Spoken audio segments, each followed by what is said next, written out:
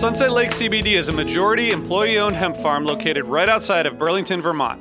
Before they started growing hemp, Sunset Lake Farms produced cream for Ben & Jerry's. Sunset Lake CBD doesn't use any pesticides or herbicides to grow any of its hemp plants, and they use organic fertilizer and other sustainable farming techniques to ensure the long-term health of the soil and to minimize their carbon footprint. So like all of us, my days are really stressful. By the end of the night, my kids are in bed, I'm taking a minute to chill, but I'm still unwinding. I recently started using the Relax gummies infused with CBD isolate, reishi mushroom extract, and ashwagandha root extract. I'm really glad I tried these because they really helped me get ready for a good night of sleep, and I really think I sleep better, so I'd highly recommend it. So check out Sunset Lake CBD today at sunsetlakecbd.com and use the code HFPOD for 20% off your order. That's sunsetlakecbd.com and use the code HFPOD for 20% off your order. Farmer-owned, Vermont-grown, Sunset Lake CBD. Another day is here, and you're ready for it. What to wear? Check. Breakfast, lunch, and dinner? Check. Planning for what's next and how to save for it? That's where Bank of America can help. For your financial to-dos, Bank of America has experts ready to help get you closer to your goals. Get started at one of our local financial centers or 24/7 in our mobile banking app. Find a location near you at bankofamerica.com/talktous. What would you like the power to do? Mobile banking requires downloading the app and is only available for select devices. Message and data rates may apply. Bank of America N.A., member FDIC. Hey listeners, I want to tell you about a sponsor, Music Masters Collective. They're a nonprofit organization that produces unique music events, providing opportunities for fans and artists to meet and collaborate in an inspired and creative atmosphere. Every week they host different events, all with the opportunity to learn from world-class musicians like Oteil Burbridge, Trouble No More, former members of the band, Milk Carton Kids, Nikki Glaspie, Bill Frisell, Sean Colvin, and many more. This June, join the Fab Four, Joan Osborne, John Sebastian, Marshall Crenshaw, and a great group of faculty for the debut of Magical Mystery Camp. This all-inclusive, once-in-a-lifetime music vacation experience in the heart of the Catskills will be packed with nightly performances, workshops, speakers, song circles, open mics, and a lot more. If you're a performing musician at any level, bring your instrument. If you're a music lover, bring your good spirit. It's an amazing experience for individuals, friends, and couples alike. Registration is open, spots are filling up, so check it out soon. And scholarships are available.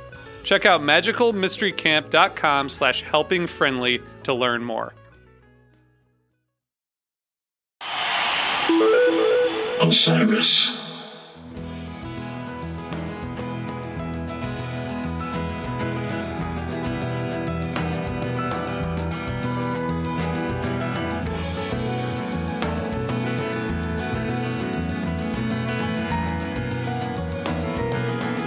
Which is right now.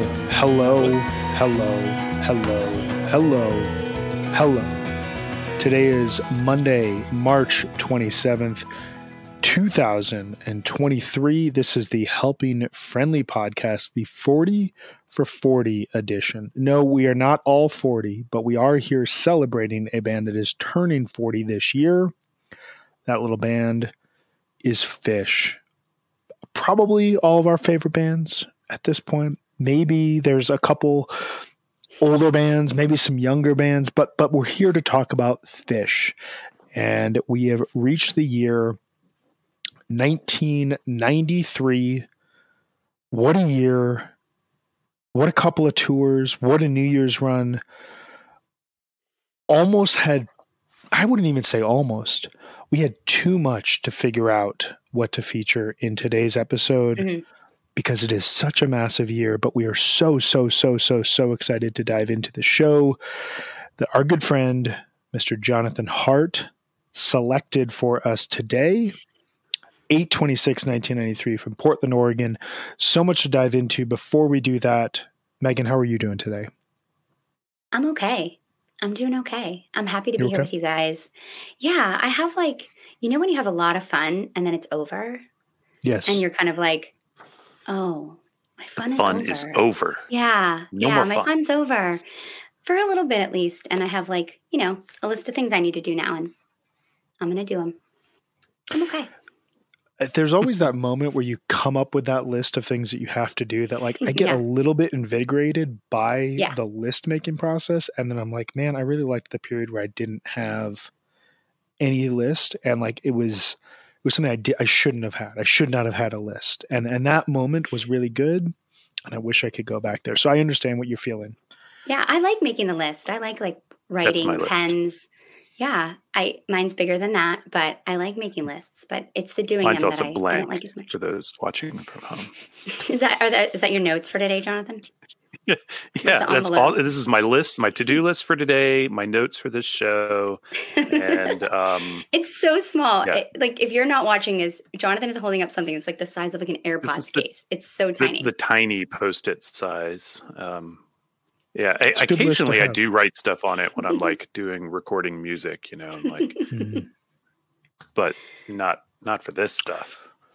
Well, we do know that one guest, one listener, one fan is unprepared as well today. Probably did not make a list. Shout out to the Incredible Perp. Totally unprepared. Just found out what the show was.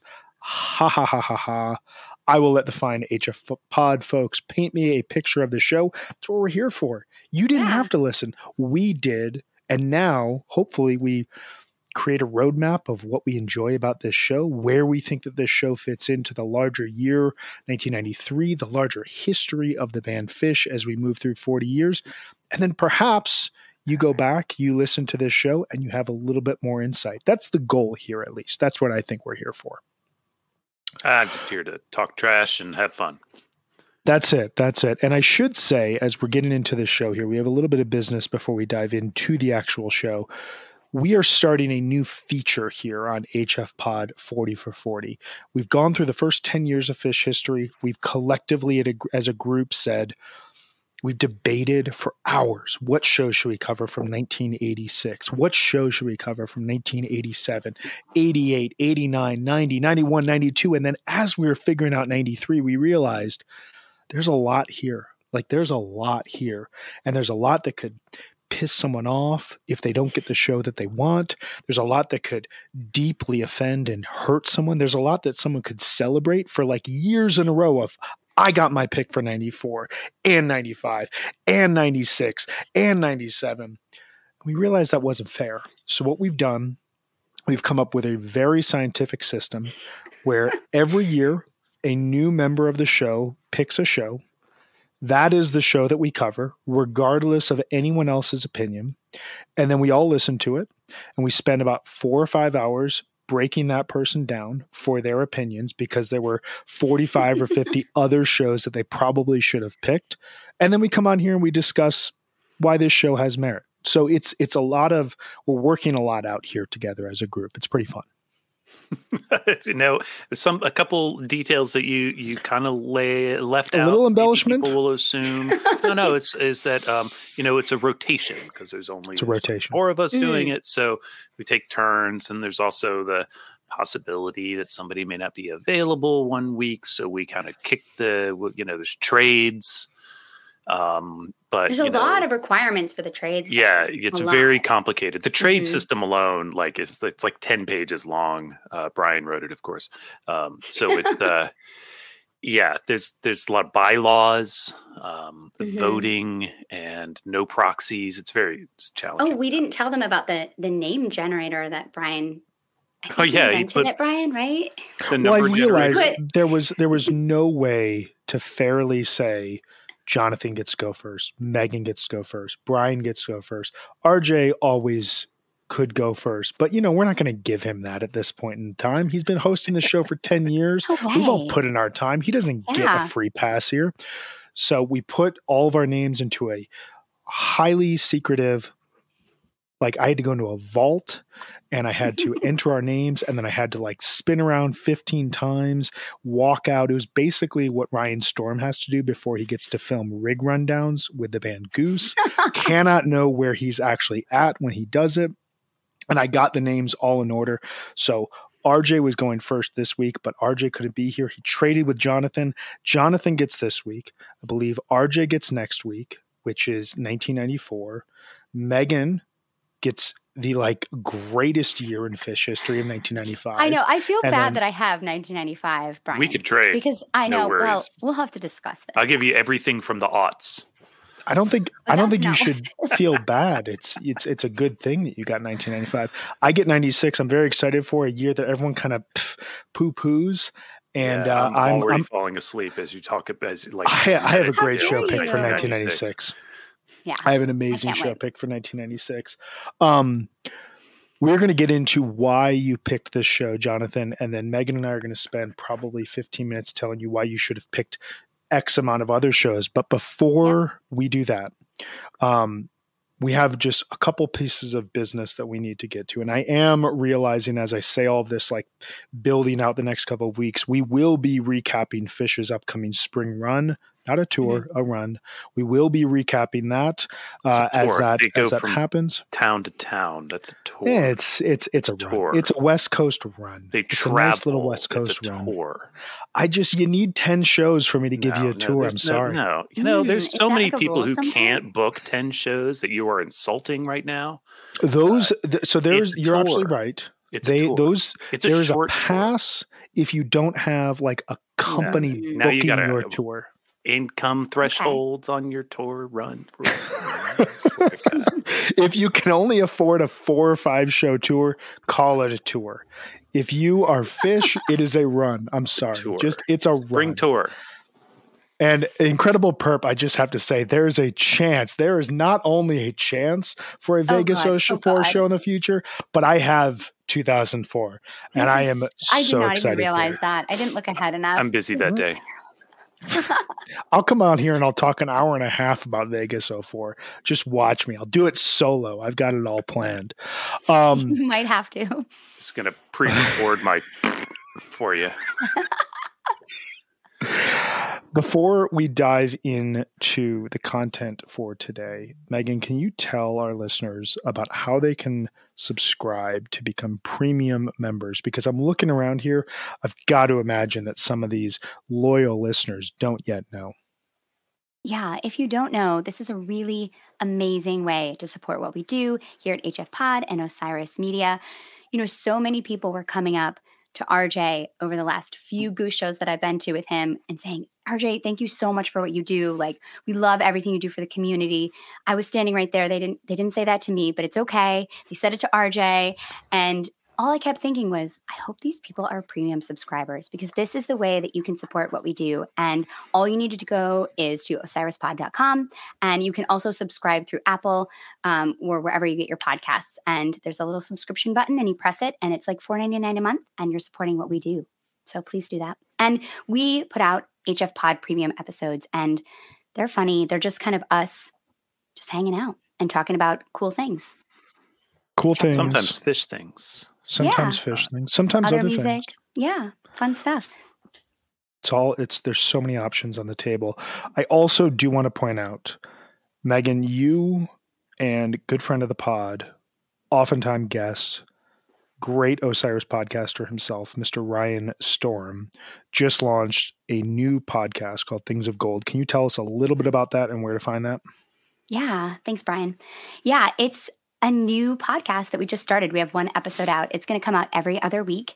And it's following Snarky Puppy's evolution starting in 2015. And so we're looking at shows from different years and talking about the different lineups and just watching how their sound evolves. And it has been incredible. I am just new to Snarky Puppy. So this podcast is kind of an adventure for me. I'm getting to discover the band as I'm listening to these shows and then kind of dissect the shows with Ryan, who knows a lot about Snarky Puppy and a lot about the instruments and everything. So it's been incredible.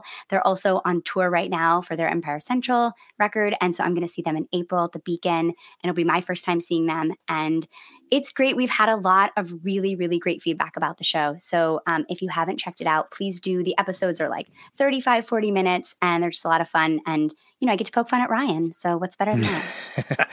Nothing better than that. I got 3 different text threads that all just love the information Ryan gives us and just poke fun at him all at the same time. And it's all out of love. It's a great show. Love.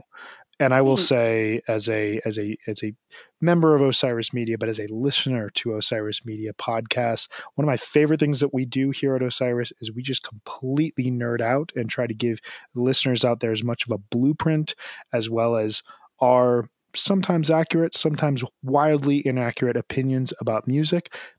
Just fun stuff all the time, and we just dive as deep as possible. Jonathan, you do that as well, really, really, really well with your excellent podcast, Broke Down Podcast. Do you have anything new on the horizon? There's an episode coming out on Tuesday, which if you're not watching us live and you're listening to this on your podcast app, you could also listen to that after this because it's out. So there's that. What is the Tuesday episode about? I have a really cool guest, a guy named Mark Neely, who is an animator, artist, and writer over at Aquarium Drunkard. And he's done some cool research and archive work on Cincinnati's independent newspaper from back in the 60s, and also a big chunk of new music stuff going on in the first part of the episode. So great stuff. Long episode as usual. Fun chat, and good old Grateful Dead too. Love it. Awesome. I will just plug, I've got an episode dropping Tuesday as well for the Beyond the Pond feed. Yes. Wow. Busy day on Tuesday. Busy day on Tuesday. Dave and I dove into one of our favorite aughts-era indie rock bands, the Walkmen, did a album by album breakdown of them. They're playing their first shows in 10 years at the end of April in New York City. And we kind of connected them to 70s era singer-songwriters, and we talk about the instrumentation that they utilize, and we talk about their evolution from a songwriting standpoint through the 2000s and what we loved about them. We'll also sharing our 5 favorite records of the year at this point in time, talking a little bit Fish Mexico, and talking about our experiences seeing Goose and Eggy in the month of March.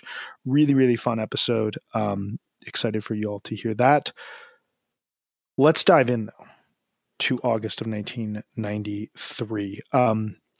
Meg, you always do a really good job with your corner, giving us a full breakdown of where Fish was at as we find them at this point in time. Why don't you tell us about where Fish was at in August of 1993 and why we should care about them at this point? Wow, it's kind of a big time for Fish. In 1993, they're going to play 112 shows. So this is their 6th year in a row that they've played over 100 gigs. So they're cranking. In the winter and spring tour, which is going to be a massive tour, this is definitely a tour. It's February, March, April, and some of May. And they're going to play clubs and colleges and theaters, things like the Roxy in Atlanta or Tipitina's in NOLA. They're going to play the Greek Theater. They played Agora, which is where Goose played last night in Cleveland. Pretty cool. Then they're going to do a huge summer tour up and down the East Coast, out to the Midwest and the West Coast. And this is when they're going to start playing these big arenas in these places that they still play today, like The Man and Jones Beach and Great Woods. They're going to play in Red Rocks the first time in August. And then they've got their East Coast New Year's Eve run. So they're going to do a night in DC, Connecticut, and Maine, and then New Year's Eve in Worcester, which is the first big New Year's gag set with the Aquarium set. So this is a big, big year for Fish. I mean, this is the beginning of the peak, right? This is like more adventurous jamming, bigger audiences in venues, improved conditions on tour. They've got a tour bus. Probably the biggest thing that happens this year, though, is the Baby Grand, right? Like Page gets this huge upgrade in his gear, and I think that influences their sound probably more than anything this year. He also brings back the Fender Rhodes in the summer, and he also started adding electronic keyboards. So Trey has said that as Page's gear improved, the band improved, and I think you can really hear that this year. We've also got Rift, gets released in January. I think it's hard to understate the importance of Rift, not just because it's a masterpiece and it's my favorite Fish studio album, but because it really, I think, thematically pushed the band in a more mature way and really allowed them to be able to see that they were capable of creating really intimate and heartfelt music. And I think that really influenced them moving forward. So Rift is a big deal. And in the fall, they're going to record Hoist, which is, their 5th studio album. And they're going to make a music video, the one and only, for Down with Disease, which never will be done again, which is a good idea. Don't do that again. It's fine. fine. I mean, what's actually cool is tracking the video that Mike put together of like when they're filming Hoist. That is actually cool to watch. But yeah, I got to hang out with Jonathan Frakes. How rad is that?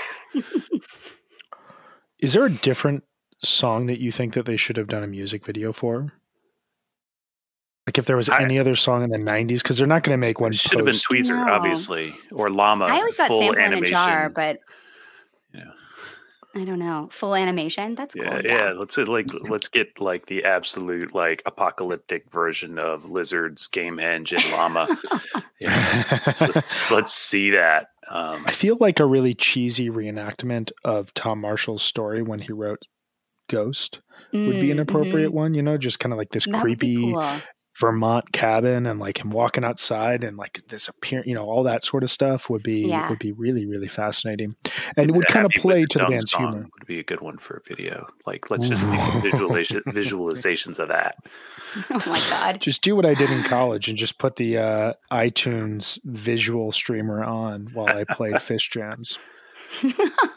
That's awesome. Well, we've got 42 debuts this year. There's a lot of covers they debuted this year, which is kind of interesting. But there's also songs like Ginseng Sullivan, 2001, Nellie Kane, Lifeboy, Loving Cup, The Wedge. There's a Down with Disease jam. Not really Down with Disease, but the jam's coming at least, which is exciting. Got to start somewhere. It's one of my favorite hints that the band has ever done, where you had no idea. Yes. If you were there, you thought this is like just something for this moment. And then 4 months later, it actually is a song. And not only is it a song, but it becomes like one of the live staple moments in Fish history. Just it is so cool that they did such a command of the moment type of thing. They're so excited about this thing. You know, that they're like, we can't sit on this anymore. Which is one of those things, like if you wrote the riff to Down with Disease, like you would go up to everyone and be like, hey, listen to this. Just stop what you're doing. This is awesome. That would be me for sure. But this 100%. Year is like amazing. I mean, this is the year they like broke out of the box. You know, I feel like I've been waiting to talk about 1993 since we started this. So that's an excellent segue, and I want to thank you for doing that. I'm going to put a pin in it, though, because I want to tell you very, very quickly about pop culture at this time. This is end of August 1993. Some really important things about 1993, but I want to ask you guys, where were you at in life in August of 1993? What do you remember about this period in history? Going to see Grateful Dead. That was like my primary focus. I mean, I wasn't doing as many shows as I would like to have done, but that was that and seeing other little bands, little things, but Fish and I did not properly cross paths that year. I was listening to them, but not seeing them. That's probably the biggest thing that was going on for me, which isn't a lot. How about you, Meg? Yeah, this is like the beginning of all of it for me. This is like the year I quit cheerleading and like started hanging out with the boys that were playing the Grateful Dead. And so I was like really getting into the Grateful Dead and really diving in like head first to that. I was like smoking pot and like, you know, just starting to like experiment with like dressing in hippie clothing. Like I was really starting to like make a transformation, I would say. You know, into my new lifestyle. People knock stereotypes, but I love it when they're so real. Like, you know, started smoking pot, quit the cheerleading squad, joined the bong team, just like got real. Played hacky sack, like, you know, sat out in the woods and like, you know, laid in the grass and like hacky sack. Stared up at the sky and like talked about music. You know, that's pretty much what I did in 1993. Right on. Yeah. I got to imagine we all went through a period as we were getting into this band or this larger scene where we hung out with at least 3 to 5 people that our parents didn't approve of. And I feel like that's a defining aspect of getting into this whole scene is like you're attracted to a type of person who I don't want to say you probably shouldn't be, but like you're being advised not to be around by certain people in your life. And ultimately you're like, no, they're having more fun than these people are over here. And I'm going to go over there. They're like a little naughty. Maybe somebody should have given me that sort of advice. Maybe Well, I was that kid. You were I don't that think kid, I Jonathan. was. I was a very nice boy. You can still be nice and naughty. This is true. I was going into second grade, so I was not smoking pot yet, a couple of years away.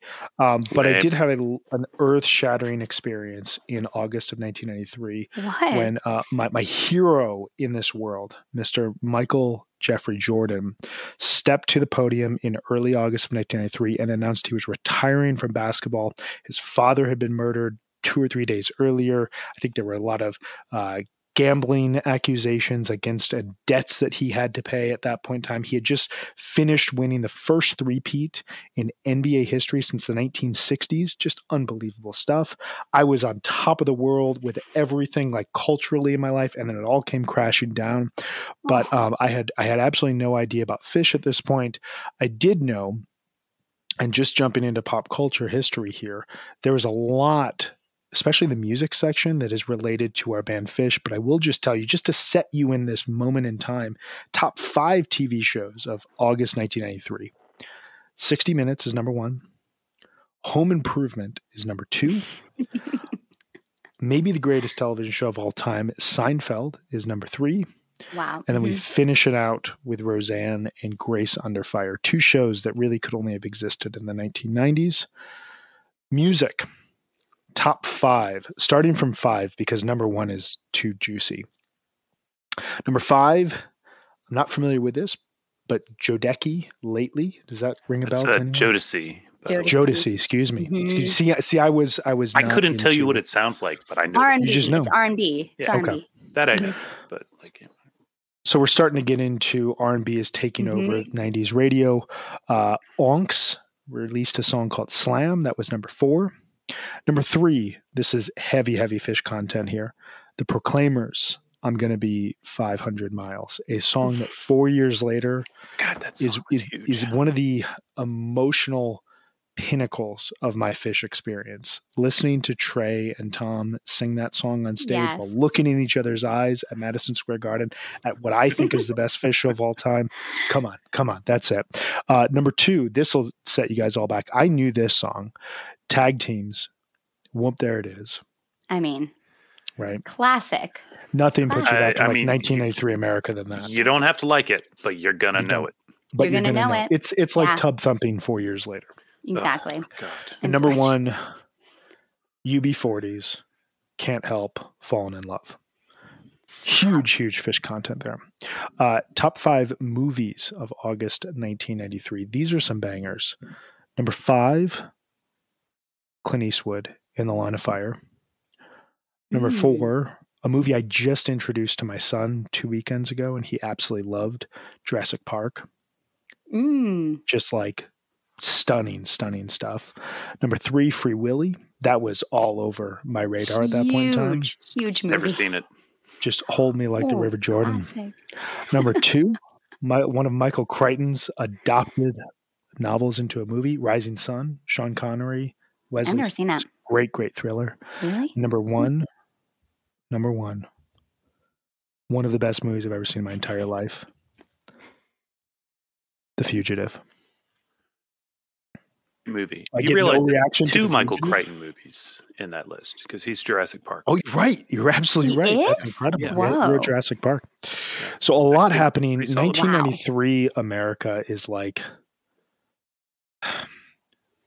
for me, I was 8 years old. Yeah, I was 8 years old. And this was like at a point in my life where the world just could do no wrong. And then Michael Jordan retired. But meanwhile, as all of this is happening, Phish is on the road wrapping up their summer tour.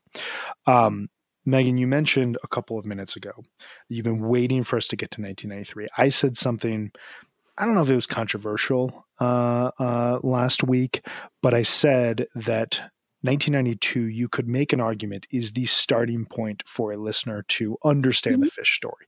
Everything up until that point has been really fascinating, foundational building, important songs are being unveiled, important jamming approaches, important approaches to the overall show structure, humor. This is being brought in. This is being brought in. We talked about that 1990 show a couple of weeks back where the band debuts all these songs that are just now like they're just Phish songs. But like in that show, they were being played for the first time, and holy shit, what that experience was like.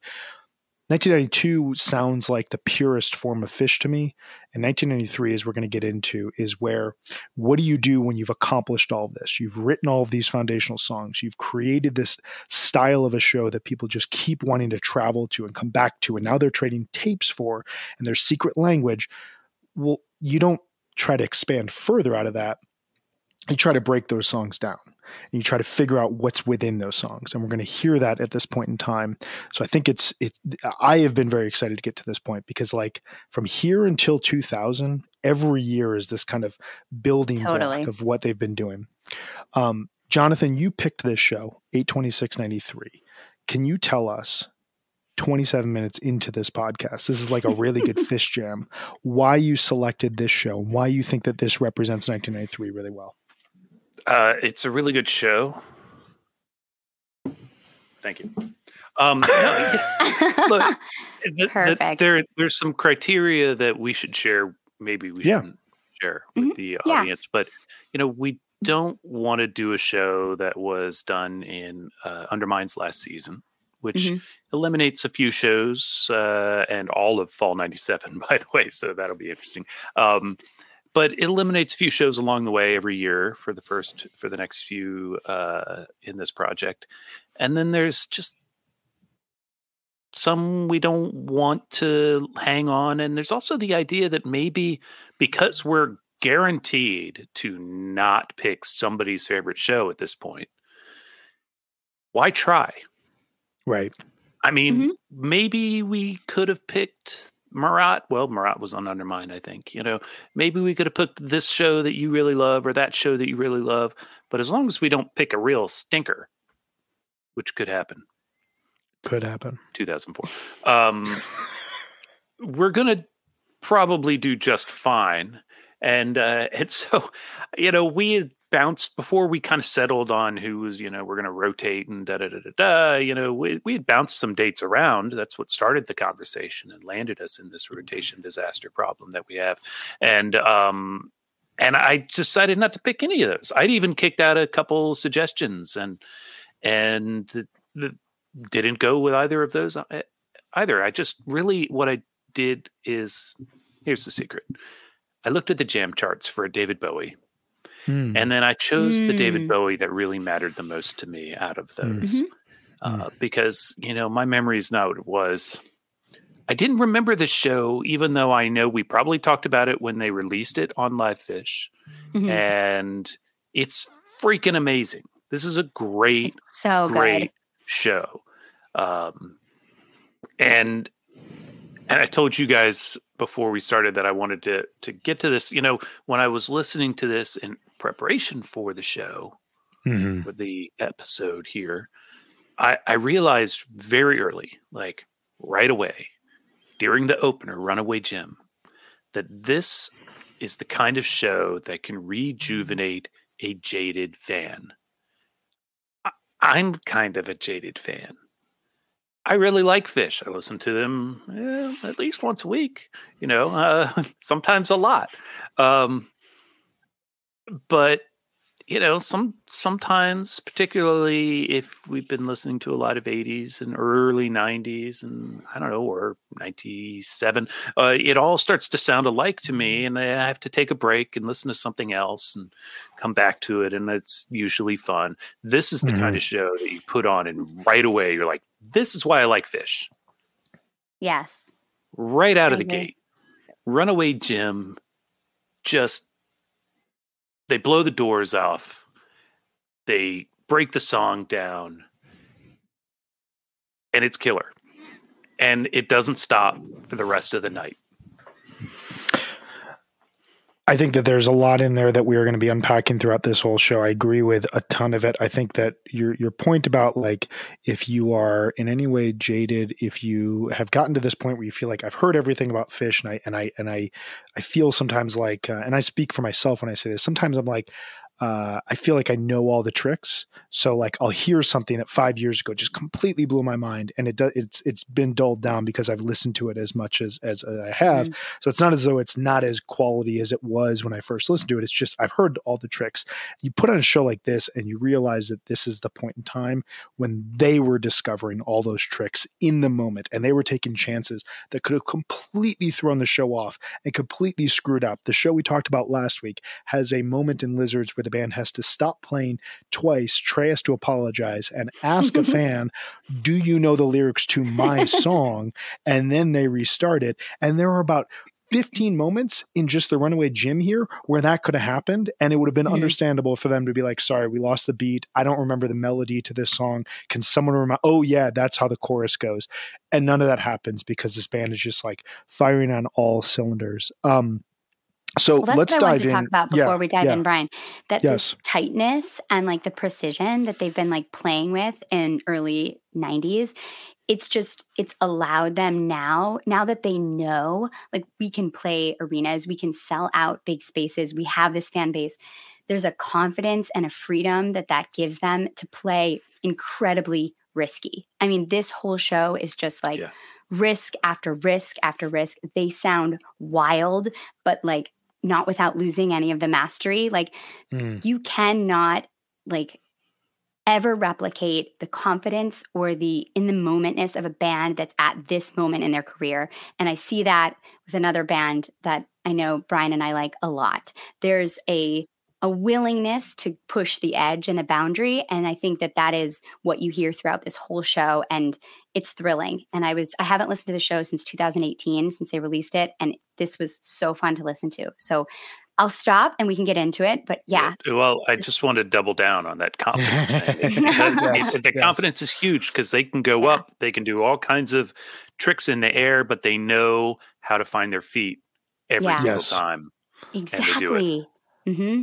Well, and I think it speaks to a larger theme that we're going to get into with this show, but I think we're going to be tracking pretty much for the next 30 episodes as we track the remainder of this band's career, is the sense of, we talked a lot about this, 1988 is kind of the end of an era where the band is very expansive. There's long jams. I encourage everyone out there, if you have not spent a lot of time in 86, 87, 88, pick a random show on Re-Listen, throw it on. You are bound to get like a 17 to 25 minute long jam that you didn't know existed and is really, really good, albeit very raw, and showcases like a 10-year preview of where this band's going to go with their jamming. But they make this almost a very conscious decision to tighten things up. That creates the blueprint. That creates the confidence because they know that they can walk out on a high wire act, and they will be able to catch themselves. They will be able to stay afloat. And this show, and countless other shows from 1993 and a ton of shows that we're going to talk about as we go forward, is going to showcase that kind of that frenetic energy, that confidence, that ability to just take huge risks and land on them. And then there's going to be a point in their career where that doesn't happen because the focus becomes the risks. The focus does not become the tightness to the risks. And that dichotomy, it's one of my favorite things about understanding this band's evolution. So without further ado, 34 minutes into this podcast, another touchdown since the last time I said this. Set one, Runaway Jim, Gula Papyrus, Reba, Fee, Split Open and Melt, Esther, It's Ice, fading into, and I think it's more of a, like one of these, into Harry Hood, Golgi Apparatus. And I will just note that there is 6 songs in this first set that are hyperlinked to the jam chart. So you know right away you are getting a ton happening here. I noted as I was listening to this, I threw this on last night, and I had it on while I was kind of just doing some end of weekend chores. And I was just like, okay, Runaway Jim, cool. Opener, great, fine, whatever. And I immediately had to go to my notes in my phone and said, not 2 minutes into the show, and we're already breaking down structures, all caps, welcome to August 1993. In the context of this series, this sounds nothing like the Fish that we've heard before. Yeah. What say that's you guys about exactly. this? I wrote in my notes, it says 2 minutes in, and they're doing this repeated riff just over and over again. It's really cool. Trey sounds like he's like scratching like a DJ would. It's like, wick, wick, wick. Like, it sounds incredible. It's Pick on so strings. playful. Yeah. And confident. And then there's this monster peak. It's just, I just wrote, damn. I mean, this is like, you walk out and you open a show like this, like, people must have been going fucking nuts. Loved it. Yeah. I mean, the confidence level was high, like real high at this point. Yeah. And it was during gym that I had this thought, like, oh, this is why I like this band. Yeah. Because it's immediately evident how just strong they are playing at this point in their tour, in the year, in their career. It's amazing. And, every bit of it's good. Gula is strong. The Yeah. Reba is gorgeous. Oh my God. So beautiful. The Fee's got a little outro jam. That's cool. Melt is kind of demented. So good. Esther is like pretty and just great hood. Ice is good too. Ice has got a great little piano breakdown. Oh, it's so good. It should be better highlighted, frankly. God, killer set. It's a killer set. I mean, for me, the first set is what wins this show. I could re-listen to this first set and just like end at Golgi and move on. Like if you just want like 90 minutes of high octane Summer 93 Phish. I was just thinking about this. Like you were talking about that breakdown in Runaway Jim, Megan. Reba has it, Fee has it, Split Up into Melt, Ice. All these jams have these moments where they just lose the trail but they know where it is. We're just exploring, we're wandering, we're seeing what happens. And I was thinking about, so this is the 6th show that the band has played in Portland. They played 2 in 91, 1 in 92, 2 in spring of 1993 at the Roseland Theater, and then they come back 5 months later and they play here at the Arlen Schnitzer Concert Hall. You got to imagine like they're leveling up in terms of the size of the venue that they can play at. Starry Night is kind of a little bar. Roseland Theater is a small theater in downtown Portland, and then you get to Arlen Schnitzer, and it's a bigger, nicer concert hall. So they're clearly coming back to the region and finding new fans, but they're also finding old fans who are bringing friends to it. Right. But I also wonder how many people were listening to this Runaway Jim thinking like, this band wrote this song? Like all these weird little breakdowns in here, like this is composed? Because I don't think you go into this show thinking like, oh, that 30 seconds is a jam, and then that 30 seconds is a jam. Like there's just so much that's kind of got to be confounding to a new listener coming to this band. I mean, when I got into Phish, I had a hard time discerning what was a jam and what was composed. And I definitely had a good bit of that flipped. And I can see this being the kind of show where if you're there and you're not familiar with Phish, you're going to be confused. It's going to be hard to know. God help you if they play a You Enjoy Myself, right? Like, that's kind of the epitome of that problem, if you will, if it's a problem. It's a good problem. I also want to shout out Dynamics. Somebody in the comment notes how soft they get in the Reba. I mean, this is August 93 is like Reba Central. This is where you want to get your choicest Rebas off the tree. And this one is one of them. And Harry Hood is another good example of the dynamics that they were achieving. And I mean, they did it several times in this set alone. And it's, again, that strength. This is relatively speaking, yes, this band had been together for 10 years. They played in Portland now. This is their 6th time. But like, how do you command those kinds of dynamics? Like I've seen bands that have been playing for decades and they can never really get quiet without being completely overwhelmed. Yeah. And well, it's the listening too and the trusting. Yeah. They're listening, but their audience is listening too. Yeah, exactly. Yeah. They bring everybody right along for it. I know. I mean, that I have to talk about that Reba too, because this is, I think, a absolutely perfect Reba. I mean, there's like these bubbling notes that they're playing during the quiet part, and you almost can't hear Trey. He's being so delicate. Yeah. And then there's just this like page just like emerges out of the quiet on the piano. It is truly beautiful. Like it's a triumph. And yeah, you're right, Jonathan. This is a month of Rebas. Like this is the last one. And it's like, oh yeah, this is some really good shit. What is a city without its music? The legacy of the New York Philharmonic is incredible. Nearly 2 centuries of history. That's a lot of music and a lot of stories. I was sitting on stage for the very first time thinking, I can't quite believe this is happening.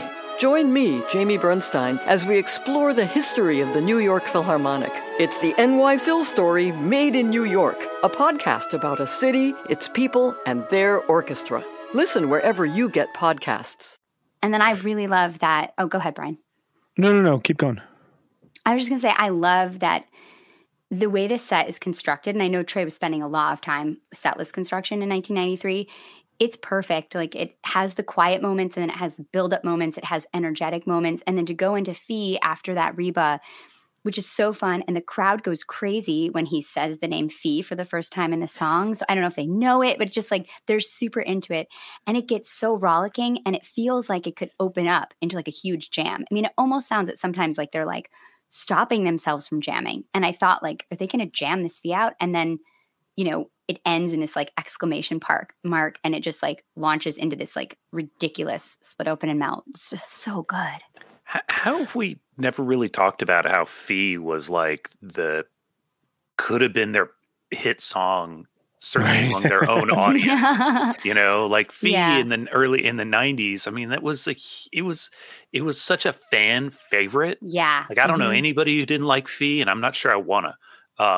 We just, That's a good point. because you could sing along with the chorus. It was catchy and fun. It was a cool story. The music was good. Everything about Fee is exactly what a pop song ought to be, except that it doesn't have the massive audience. It's just within the Phish audience. Yeah, I remember the first Maybe time I heard it when someone played, yeah, right? Ooh, it's got like the storyline and everything. Yeah. It was one of those songs, and Shermith says it here. This was not the song that got me into Phish, but Shermith says Phish was the song that got me into Phish. Incredible chord progression. Yep.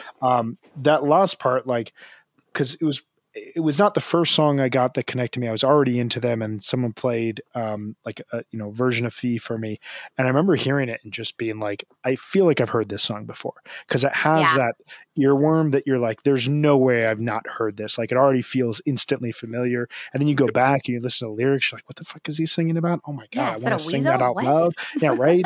What? Even if it's your first show, like the second time that chorus comes around, you're singing along. You're able to singing. at least. Mm-hmm. Yeah. It's also one of those unique songs that, like, I don't think there's a bad place in it. Like, there's no point in the show where you play Fee and you lose people to the bathroom.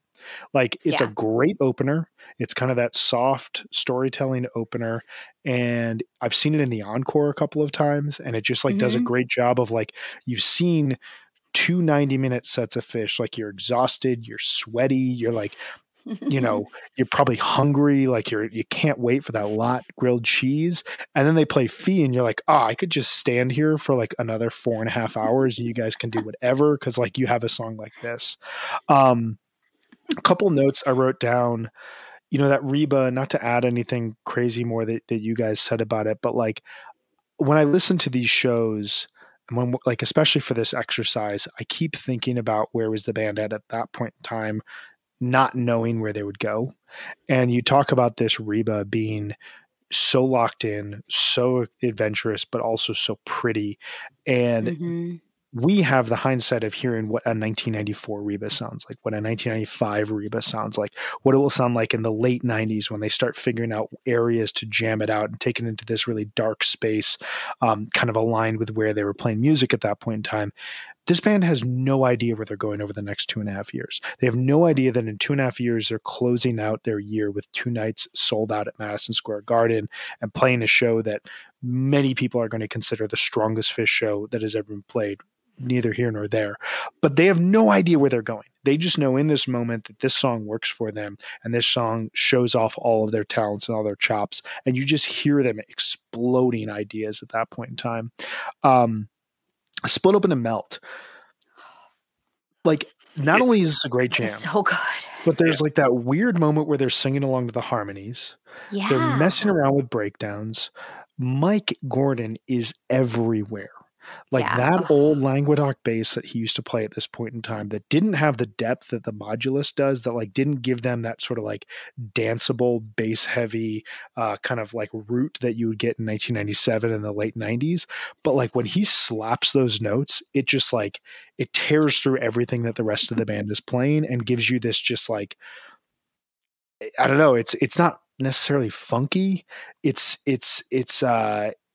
like kind of wild, experimental. It sounds a little bit dangerous. It sounds a little unhinged, and it fits perfectly in a Split Open and Melt. I wrote down goals achieved, and I was thinking during this Split Open and Melt, just listening to the band tinker with everything. I was thinking back to the 12/2/83 show that we talked about, the first Phish show ever. And the ideas that we were talking about there were the only things that we have on tape are Scarlet Fire. And the tape recording, it's listenable. It's kind of shitty. It's really grimy and grainy, but you hear this band playing in front of almost no one where nobody cares. But like somewhere in the back of Trey's mind, he's thinking, I could play in front of 4,000 people and they will be eating up everything that I play. And you listen to the Split Open and Melt and you just hear that. It's unbelievable. Yeah. This is insane. I mean, the beginning, I just wrote Mike is just dropping bombs. Like it's just over. And Trey was just almost like whispering the lyrics and like scatting. He's like scatting between the verses. It sounds so playful and free. I mean, it just sounds loose. But then with a song like Split Open and Melt, obviously it's so tight too. So it's like they have those opposing forces just playing so well. And Trey almost sounds like he's playing horns at one point, but they're just embodying the music in a really organic and playful way. That is something you haven't heard them do before, like be kind of wild and free when they're playing and they're singing. And this is just an absolutely awesome version. I loved it. The peak is just tremendous. Agree on all of that. And I was thinking, just like this is that period in a band's development where the foundation is set. You start to tinker within. Anything is possible in these songs. You hear it in Split Up and Melt. You hear it in Esther. You hear it in Ice. One last note here about set one. I was going through because this is a late set one Harry Hood. And I was like, is this a regular thing that was happening then? So up until this point in Phish's career, this was the 16th first set Harry Hood. So from 85 to 93. Since 1993, 30 years, there have only been 14. Wow. This is one of those songs that when it's played in the first set, it feels like almost a statement, almost a message from the band of like how they feel at that point in time. At this point, it's still relatively rare, but we're getting less than the amount that we've had thus far. It's so cool to me when this song is played in the first set because it just throws you off emotionally in like the best way possible. Yeah, I thought this could have ended the first set. I just thought I won't spend too much time because I could, but it's just so patient, this Hood. And I felt like it's kind of a foreshadowing of some of the really like tranquil spaces that like some of their jam vehicles are going to go more and more towards the end of the decade. Like there's just this patience and quietness and openness in this Hood. It's really beautiful. I thought the set was going to like end because it could have. It just like has that amazing blowout peak, right? But then they put but the it's exclamation mark on. So now it's time. Let's get a little quick shredding. Exactly. A little Golgi. Remember that thing? Ticket stubs. We have those now. All right. And then send everybody to the concession stands, the bathroom lines, whatever it is. Before don't do anything that we wouldn't do. I noted the Hood is immediately expansive and slow and low and haunting, and it sounds like it's beautiful. A Phish from the future in a really cool way, but also playing here in '93. Set two. Do we have anything else that we want to say here about set one? And we've talked at length about how great this set is, and I just can't recommend it to you guys to go out and listen to this. It's a perfect set of Phish. Absolutely perfect.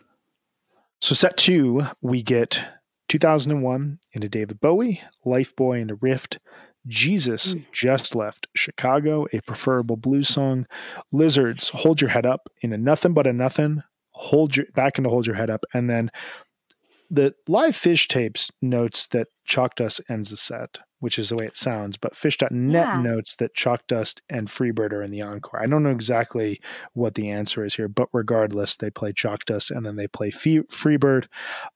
We get Baby Gramps on the vocals for Nothing But a Nothing, which we will get into, but tell me your guys' thoughts about this overall set and kind of what your big highlights are. It feels like a set too, right? It's got a notable jam. It's got, a kind of a Fishman segment, which is a little enhanced, as you mentioned, with Baby Gramps. And I can see, if you look at the set list on Fishnet, Chalk Dust not being the set 2 closer doesn't make any sense. There's no, yeah, they didn't walk off after Hold Your Head Up. Come on. No, but that's not really why we're here to talk. We're not talking about this show because of Hold Your Head Up or Baby Gramps or any of that. This has the typical summer 93 micro version of Also Sprach Zarathustra opens the set, and I think it sets the tone. And before I dive into all the songs, I'll give you guys a turn to talk about the set at large. I think this set is like half of it I find incredibly compelling, and half of it I think is the continued journey where they are still trying to figure out where to find that narrative arc for a second set. To me, and this is probably a me thing, but like the narrative arc of a second set really peaks by the mid 1990s. I think that listening back to this, you still hear the band figuring out where do all the puzzle pieces fit. And I think it's fascinating to hear it. I think that there are some choices that don't necessarily work for me from a flow standpoint, but I think overall, especially the like 2001 Bowie Lifeboy section, that is like the perfect way to jump into a second set for me. I noted 2001 Telefish fan in 1993 that this song will reliably cross 15 to 20 minutes in just 4 years, and watch their expression. Like this is such a way to just like usher us into a set of just energy and excitement and like excellent, familiar riffs. And if you're bringing like a new friend to a show type of thing, they hear this and they're like, oh, I know this song. I've seen this movie.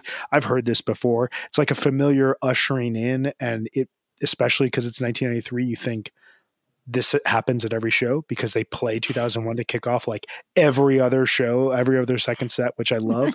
But then David Bowie, which we'll get into, that brings you into where they're at right now, but also where they're going. And so there's a lot of transition happening here, which we'll get into. But Meg, what are your larger thoughts on this set?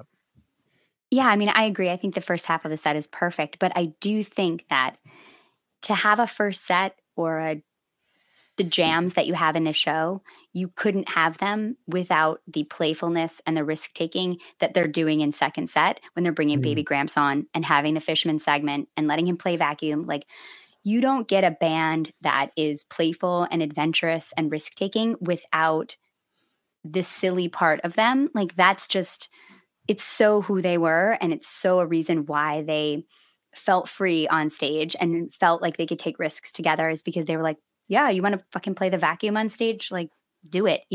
I think that, so when I hear this and I listen back, I'm like, yeah, I don't really love Fish playing the blues. I don't really love, like this weird guy singing this like not good song.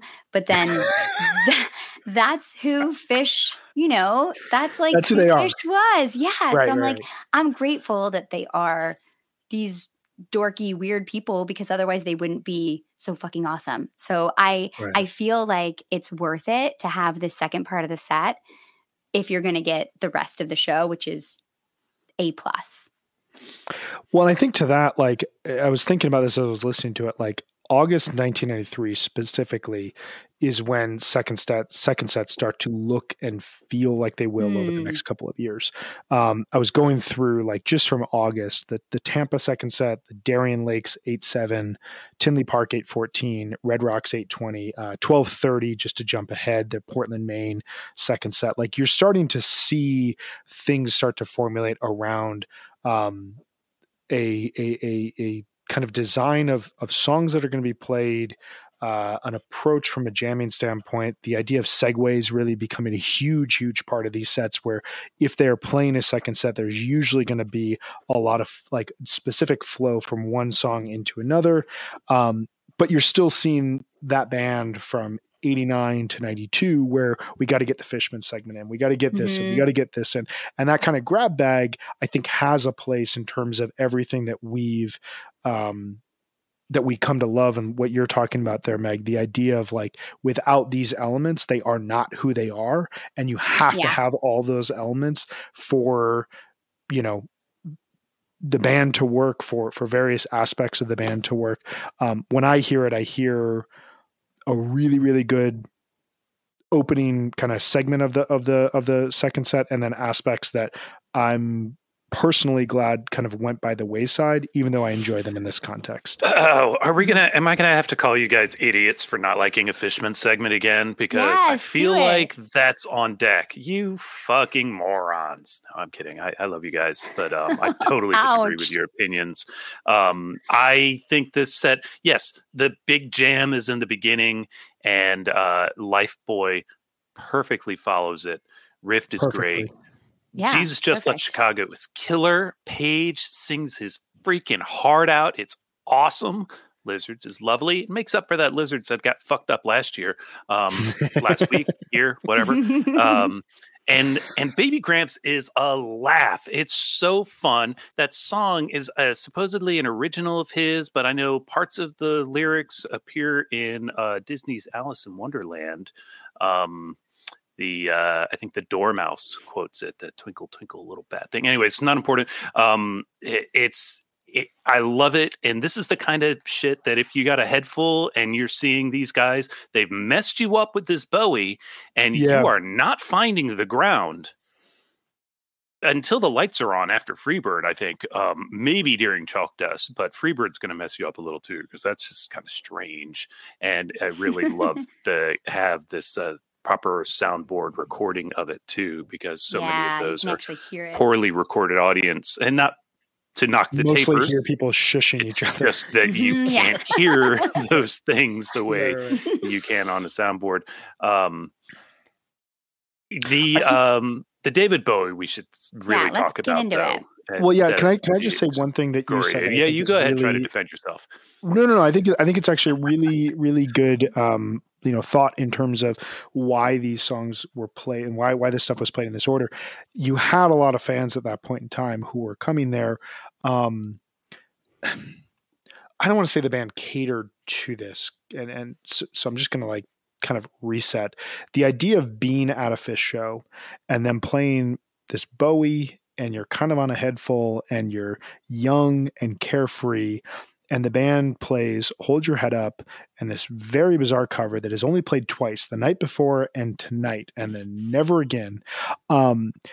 Plus a blues song, plus this very beautiful calypso song that has like a story that you're following, and you're like, what the hell it's is a ride. What is this about? The Lizards?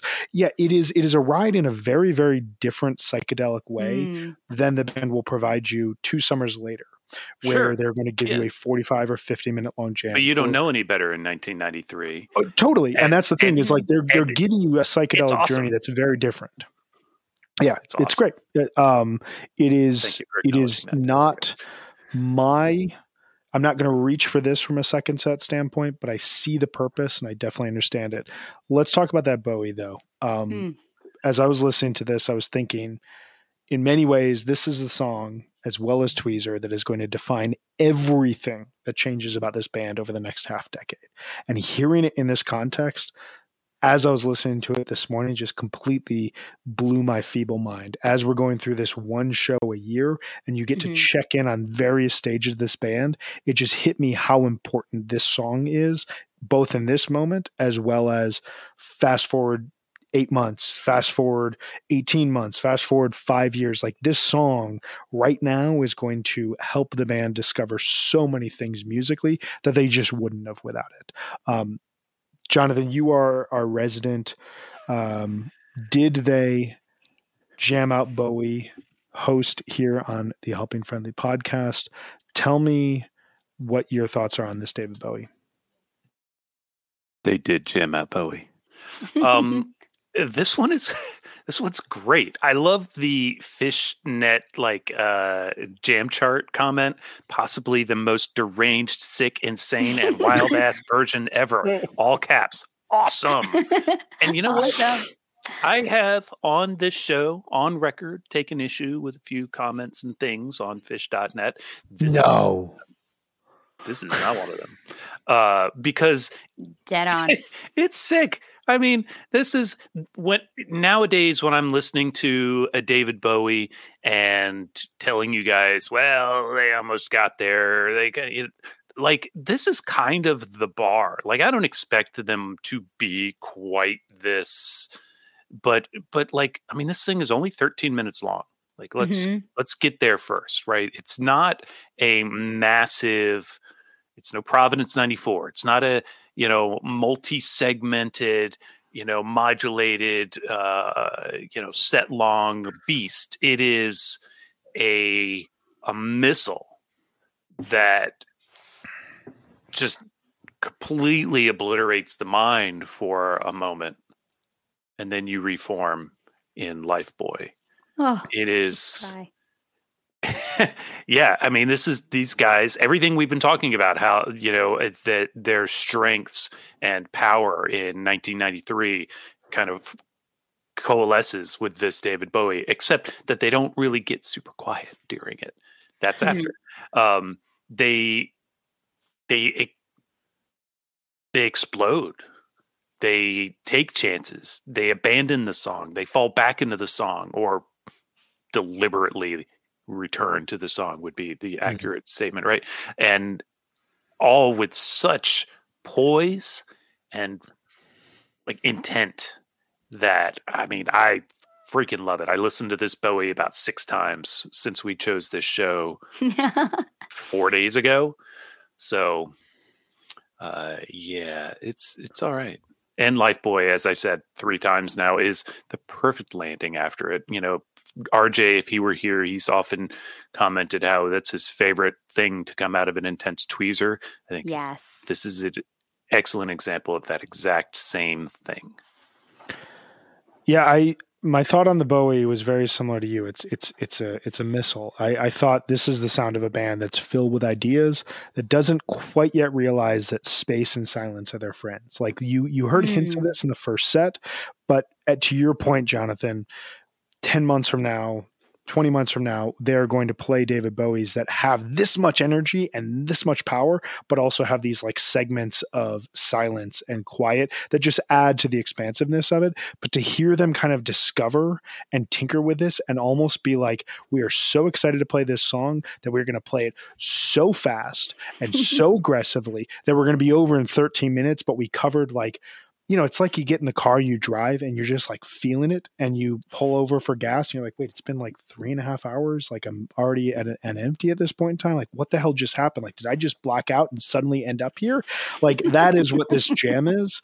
Whereas I feel also that they almost had to play Lifeboy for medical purposes. Right. Hold up. Fishman's going to have a heart attack. A very different reason come fall 1994 when they get so far astray and they figure out a way back home, and then they're like, okay, now we got to play Lifeboy to reset ourselves, or Fast Enough for You.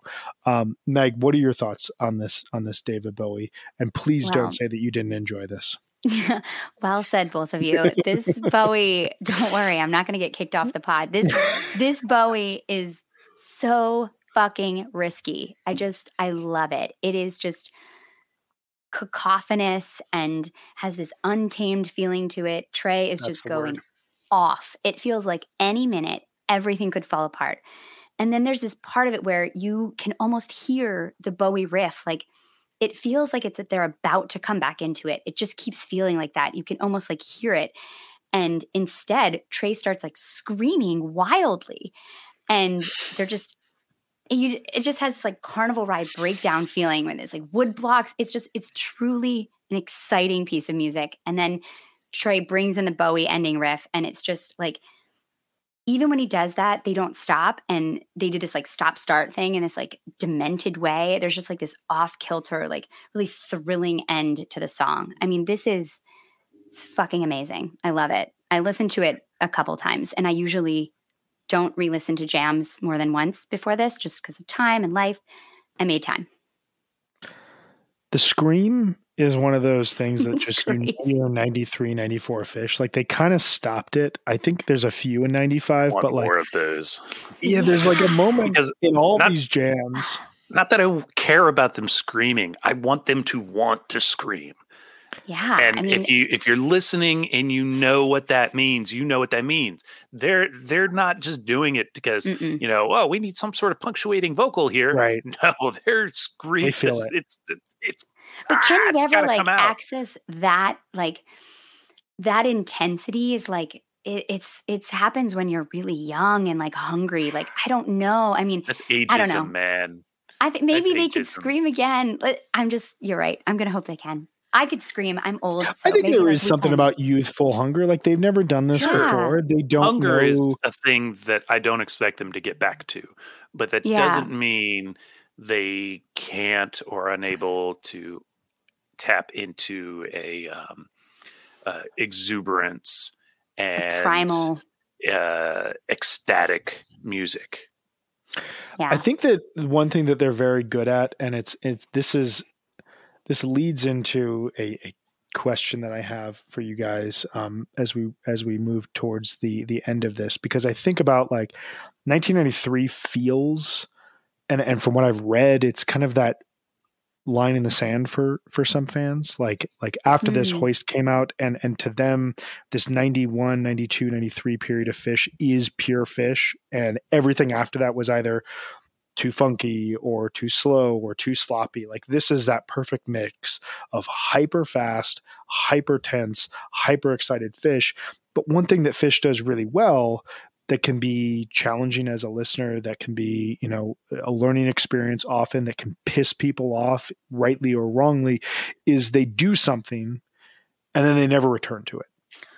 Unless it's a woo, which is we'll talk about when we get to 3.0. But like, the screaming is one of those things, because I remember very clearly buying Live Phish 02, 7/16/94, and listening to it in the back of my parents' minivan with my headphones on. My mom's driving away from the mall, and I put on Run Like an Antelope, and like 6 minutes into the song, Fishman and Trey are just going, ah! And I just remember being like, what the fuck is going on? Who is this band? What is happening right now? And it was like another one of those moments. So I don't know. It's wild to hear this, and it's also wild. We posted this, or we put this up on the screen here, but Incredible Perp says, I missed the mid-90s screaming chaos after Ebenezer. I connected the dots between Bowie and Tweezer. You get that as well. That sense of like, we are off and nothing is stopping us, and we have no holds bars at this point in time. Any other thoughts that you guys have about this set here before we kind of start to wrap this down? I just wanted to say before Jonathan shows his sticker, is that I think in Lifeboy, which of course it's absolutely perfect, this is like an argument that the grand piano is like one of the best things that ever happened to Phish, because like Page in this version is just like laying into the piano in this like super sultry, amazing way. And it's kind of like now how I feel like he's like leaning into his synths. It's just like, it's so great. I love when you see a musician with like a new toy on stage. It's awesome. It also adds an element to their jamming that roots them in like Americana, but also kind of classical music. Yeah. While they're playing such experience, like it roots them in jazz, but it allows them to do all this crazy experimentation, all the comedy, while kind of giving them a rock in whatever this country has produced musically. A proper piano, to differentiate from an electric piano, is truly a percussion instrument. Very true. Tonal percussion instrument. Yeah. And so when Phish is jamming, and I mean really jamming, and Page is on the piano, it's like two drummers. And it's my favorite part about Summer 95. Changes the mode. It is entirely different, and they know it, and they use it to when Page is on the organ, or you know, the clav, or any of those other things. And they have, you know, the clav and like a a Fender Rhodes, they kind of have a percussive sort of nature and their design, but it is not the same.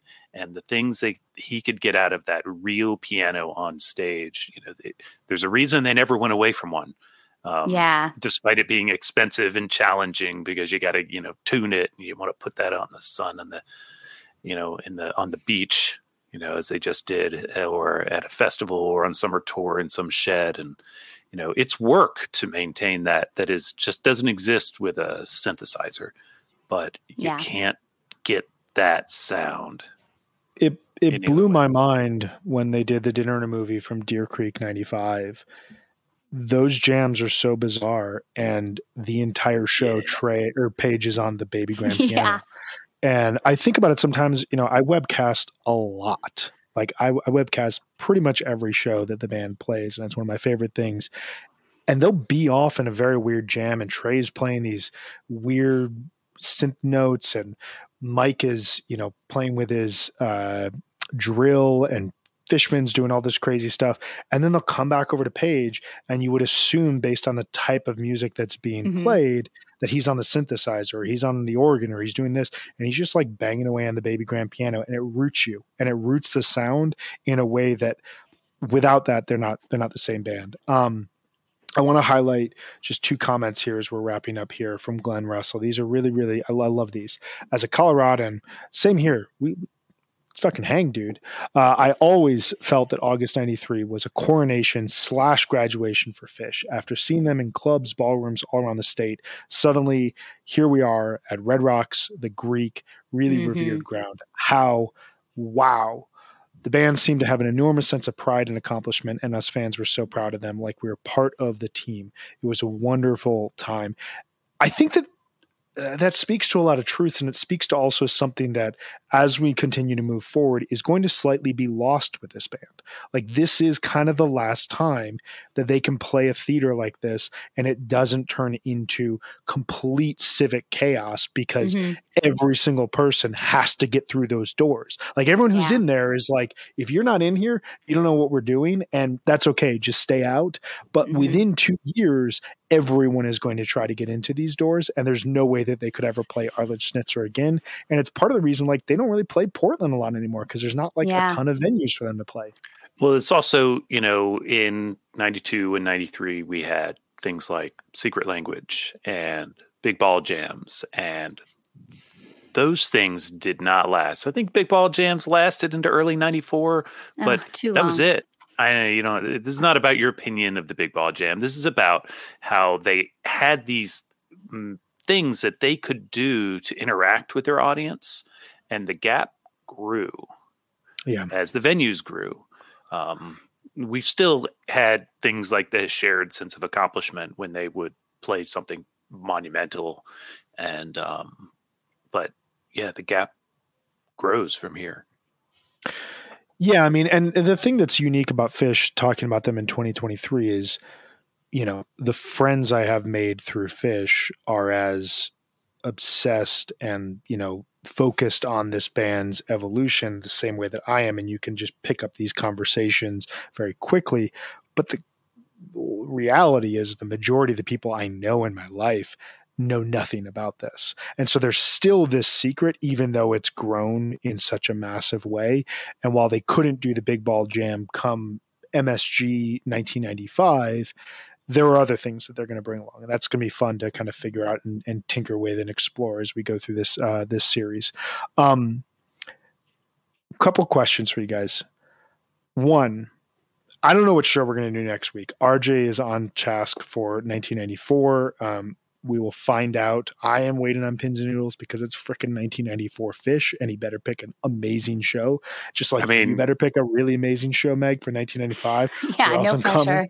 It would be really difficult for him to not pick an amazing show. In fact, I think that it would be amazing and impressive if he does pick a bad show. It would. In fact, RJ, when you're listening to this, pick a bad show. I dare you. I dare you. So I know we are not going to talk about Bomb Factory because the Undermine rule. We talked about that in the last season of Undermine. But as I was listening to this show, and as I was thinking ahead, 10 months from now, they're going to play this show at the Bomb Factory where they are going to play a set-long version of Tweezer. And it's going to kind of be this additional step forward of what is possible within that 90-minute chunk of time. What do you guys think changes between now and May of 1994? Like, how does this band become that band over the next 10 months? Trey writes the Downward Disease lick and levels up instantly. Congrats, Trey. You have written this. You can now do anything that you want. You can now play the White Album. Yeah. I mean, he's got more equipment slots. All of his stats go up by like 1 point. I mean, it's like a video game. He just like exactly. His power increases. I mean, I just think continued confidence and like it's watching your wildest dreams come true. Right? I mean, it's watching your wildest dreams come true. And they're still working on it.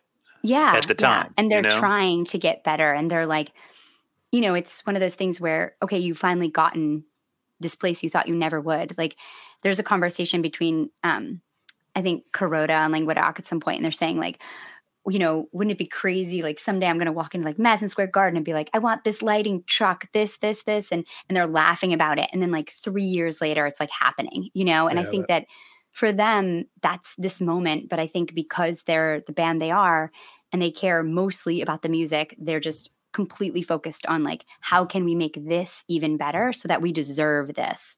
And I think that's why they end up where they are. Yeah, I think you're both right in that sense. I think the only thing I would add, and it leads me to my last question, but I think the band is going to understand that patience aspect. I think they're going to realize, or they're going to learn at some point over these next couple of months that they can play nothing and they can bring it down as quiet as possible and they can allow something to expand, and that aspect, that risk is not going to make them fall on their faces. And that's the only differentiating factor. Like to me, the band that plays the Bomb Factory in 1994 is very, very similar to this band that plays here in Portland, Oregon. They just understand a little bit more that quiet expansiveness is as haunting and as terrifying and as intriguing as let's ramp it up one more time. And while you're going to get a lot of that ramp it up one more time in 1994, you're also going to get these long stretches of quiet where Page's Baby Grand Piano continues to filter out where the band is at and continues to showcase these ideas and notes. Mike's bass becomes a huge part of it. The vacuum becomes an actual instrument rather than just like a gag that happens on a night-to-night basis. All of those things are going to add to kind of where this band goes over the next 10 months. It's just fascinating where we're at right now and where we're going. Really, really amazing show here. Loved this. Yeah, thanks, Jonathan. Great pick. We could have talked about it all night, I think. I got time. Let's go. I could keep going. But we're going to let you all end this podcast. Just end it and go and listen to 8/26, 1993. We should note to you all, we should have mentioned this at the top, but we had so much business to get through. The freaking Fugitive was the #1 film in America. Are you guys kidding me?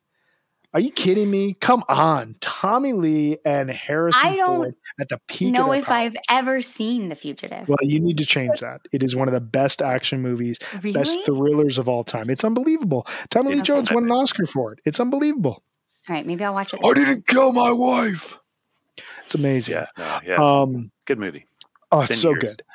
It's so good. It's so good. But before I say it's so good again, because it's amazing, and thank you, Brian. All caps, amazing movie. It is one of the absolute best. Is it favorite scary though? I feel like Brian, you've recommended some really like haunting films to me. Am I going to be like terrified if I watch this? No. I mean the opening scene is based on an old TV show. Come on, it's great. Yeah, it's just really exciting. It's a great cat and mouse, and Harrison Ford's amazing. Tommy Lee Jones, like I love Tommy Lee Jones. If I could remember movie quotes the way that I remember Fish Setless, I could do Tommy Lee Jones's monologue where he tells everyone where to go and search for Harrison Ford's character, but I just can't do that. So I would just say, go out and watch it. I'm going to get it for you. That'll be a bonus episode. You can record that for us. I'll coach you. I'm an actress. I'll coach you on it, Brian. I could feel you doing a really good job with that. We're stepping into territory that brings you back to high school theater, and we'll get there for a bonus episode. Save it for the bonus. That's all right. Hear us review monologues from our favorite movies in HF Pop bonus. But we should say, because I haven't said Premium, is that we're changing the time of this show. Mm-hmm. The date time of this show is going to be changing. Okay, so we are going to be transitioning for a variety of reasons. RJ started a new role. He is out of town on Mondays. I am in a new role. I'm in the office throughout the week. Jonathan's in the office throughout the week. Megan is a teacher. She has to teach the young minds of America. We are moving the show from Monday afternoon to Friday afternoon. We will do a full social media post about this, but not this Friday, but next Friday. So what is that, April 10th or something? April 7th. April 7th. We'll be back. Bandcamp Friday. Bandcamp Friday. We'll be back to do our 1994 show. And from there on, unless it's us recapping a Fish show that happened the night before, which we're still figuring out that schedule on, we'll be back on Fridays at 4:30 p.m. Eastern. So same time, same date, same time to review a 1994 show of RJ's choosing. So, and then going forward, it'll be Friday afternoon. So really, really, really excited about that. Can't wait to dive into these shows. Thank you all for spending your afternoon hanging with us. Thank you all for your comments. Thank you all for ribbing us, for giving us great insights, great observations, for sharing your memories, for telling us when we have bad opinions, and sometimes telling us when we have good opinions. It's amazing. We really feel the love. I love hanging out with you guys, Megan, Jonathan, and I love hanging out with all of you, both here live and all of you who listen. Thank you all so much. We'll see you in 10, 12 days time to talk about next time 1994. Till then. Thanks, everyone. Bye.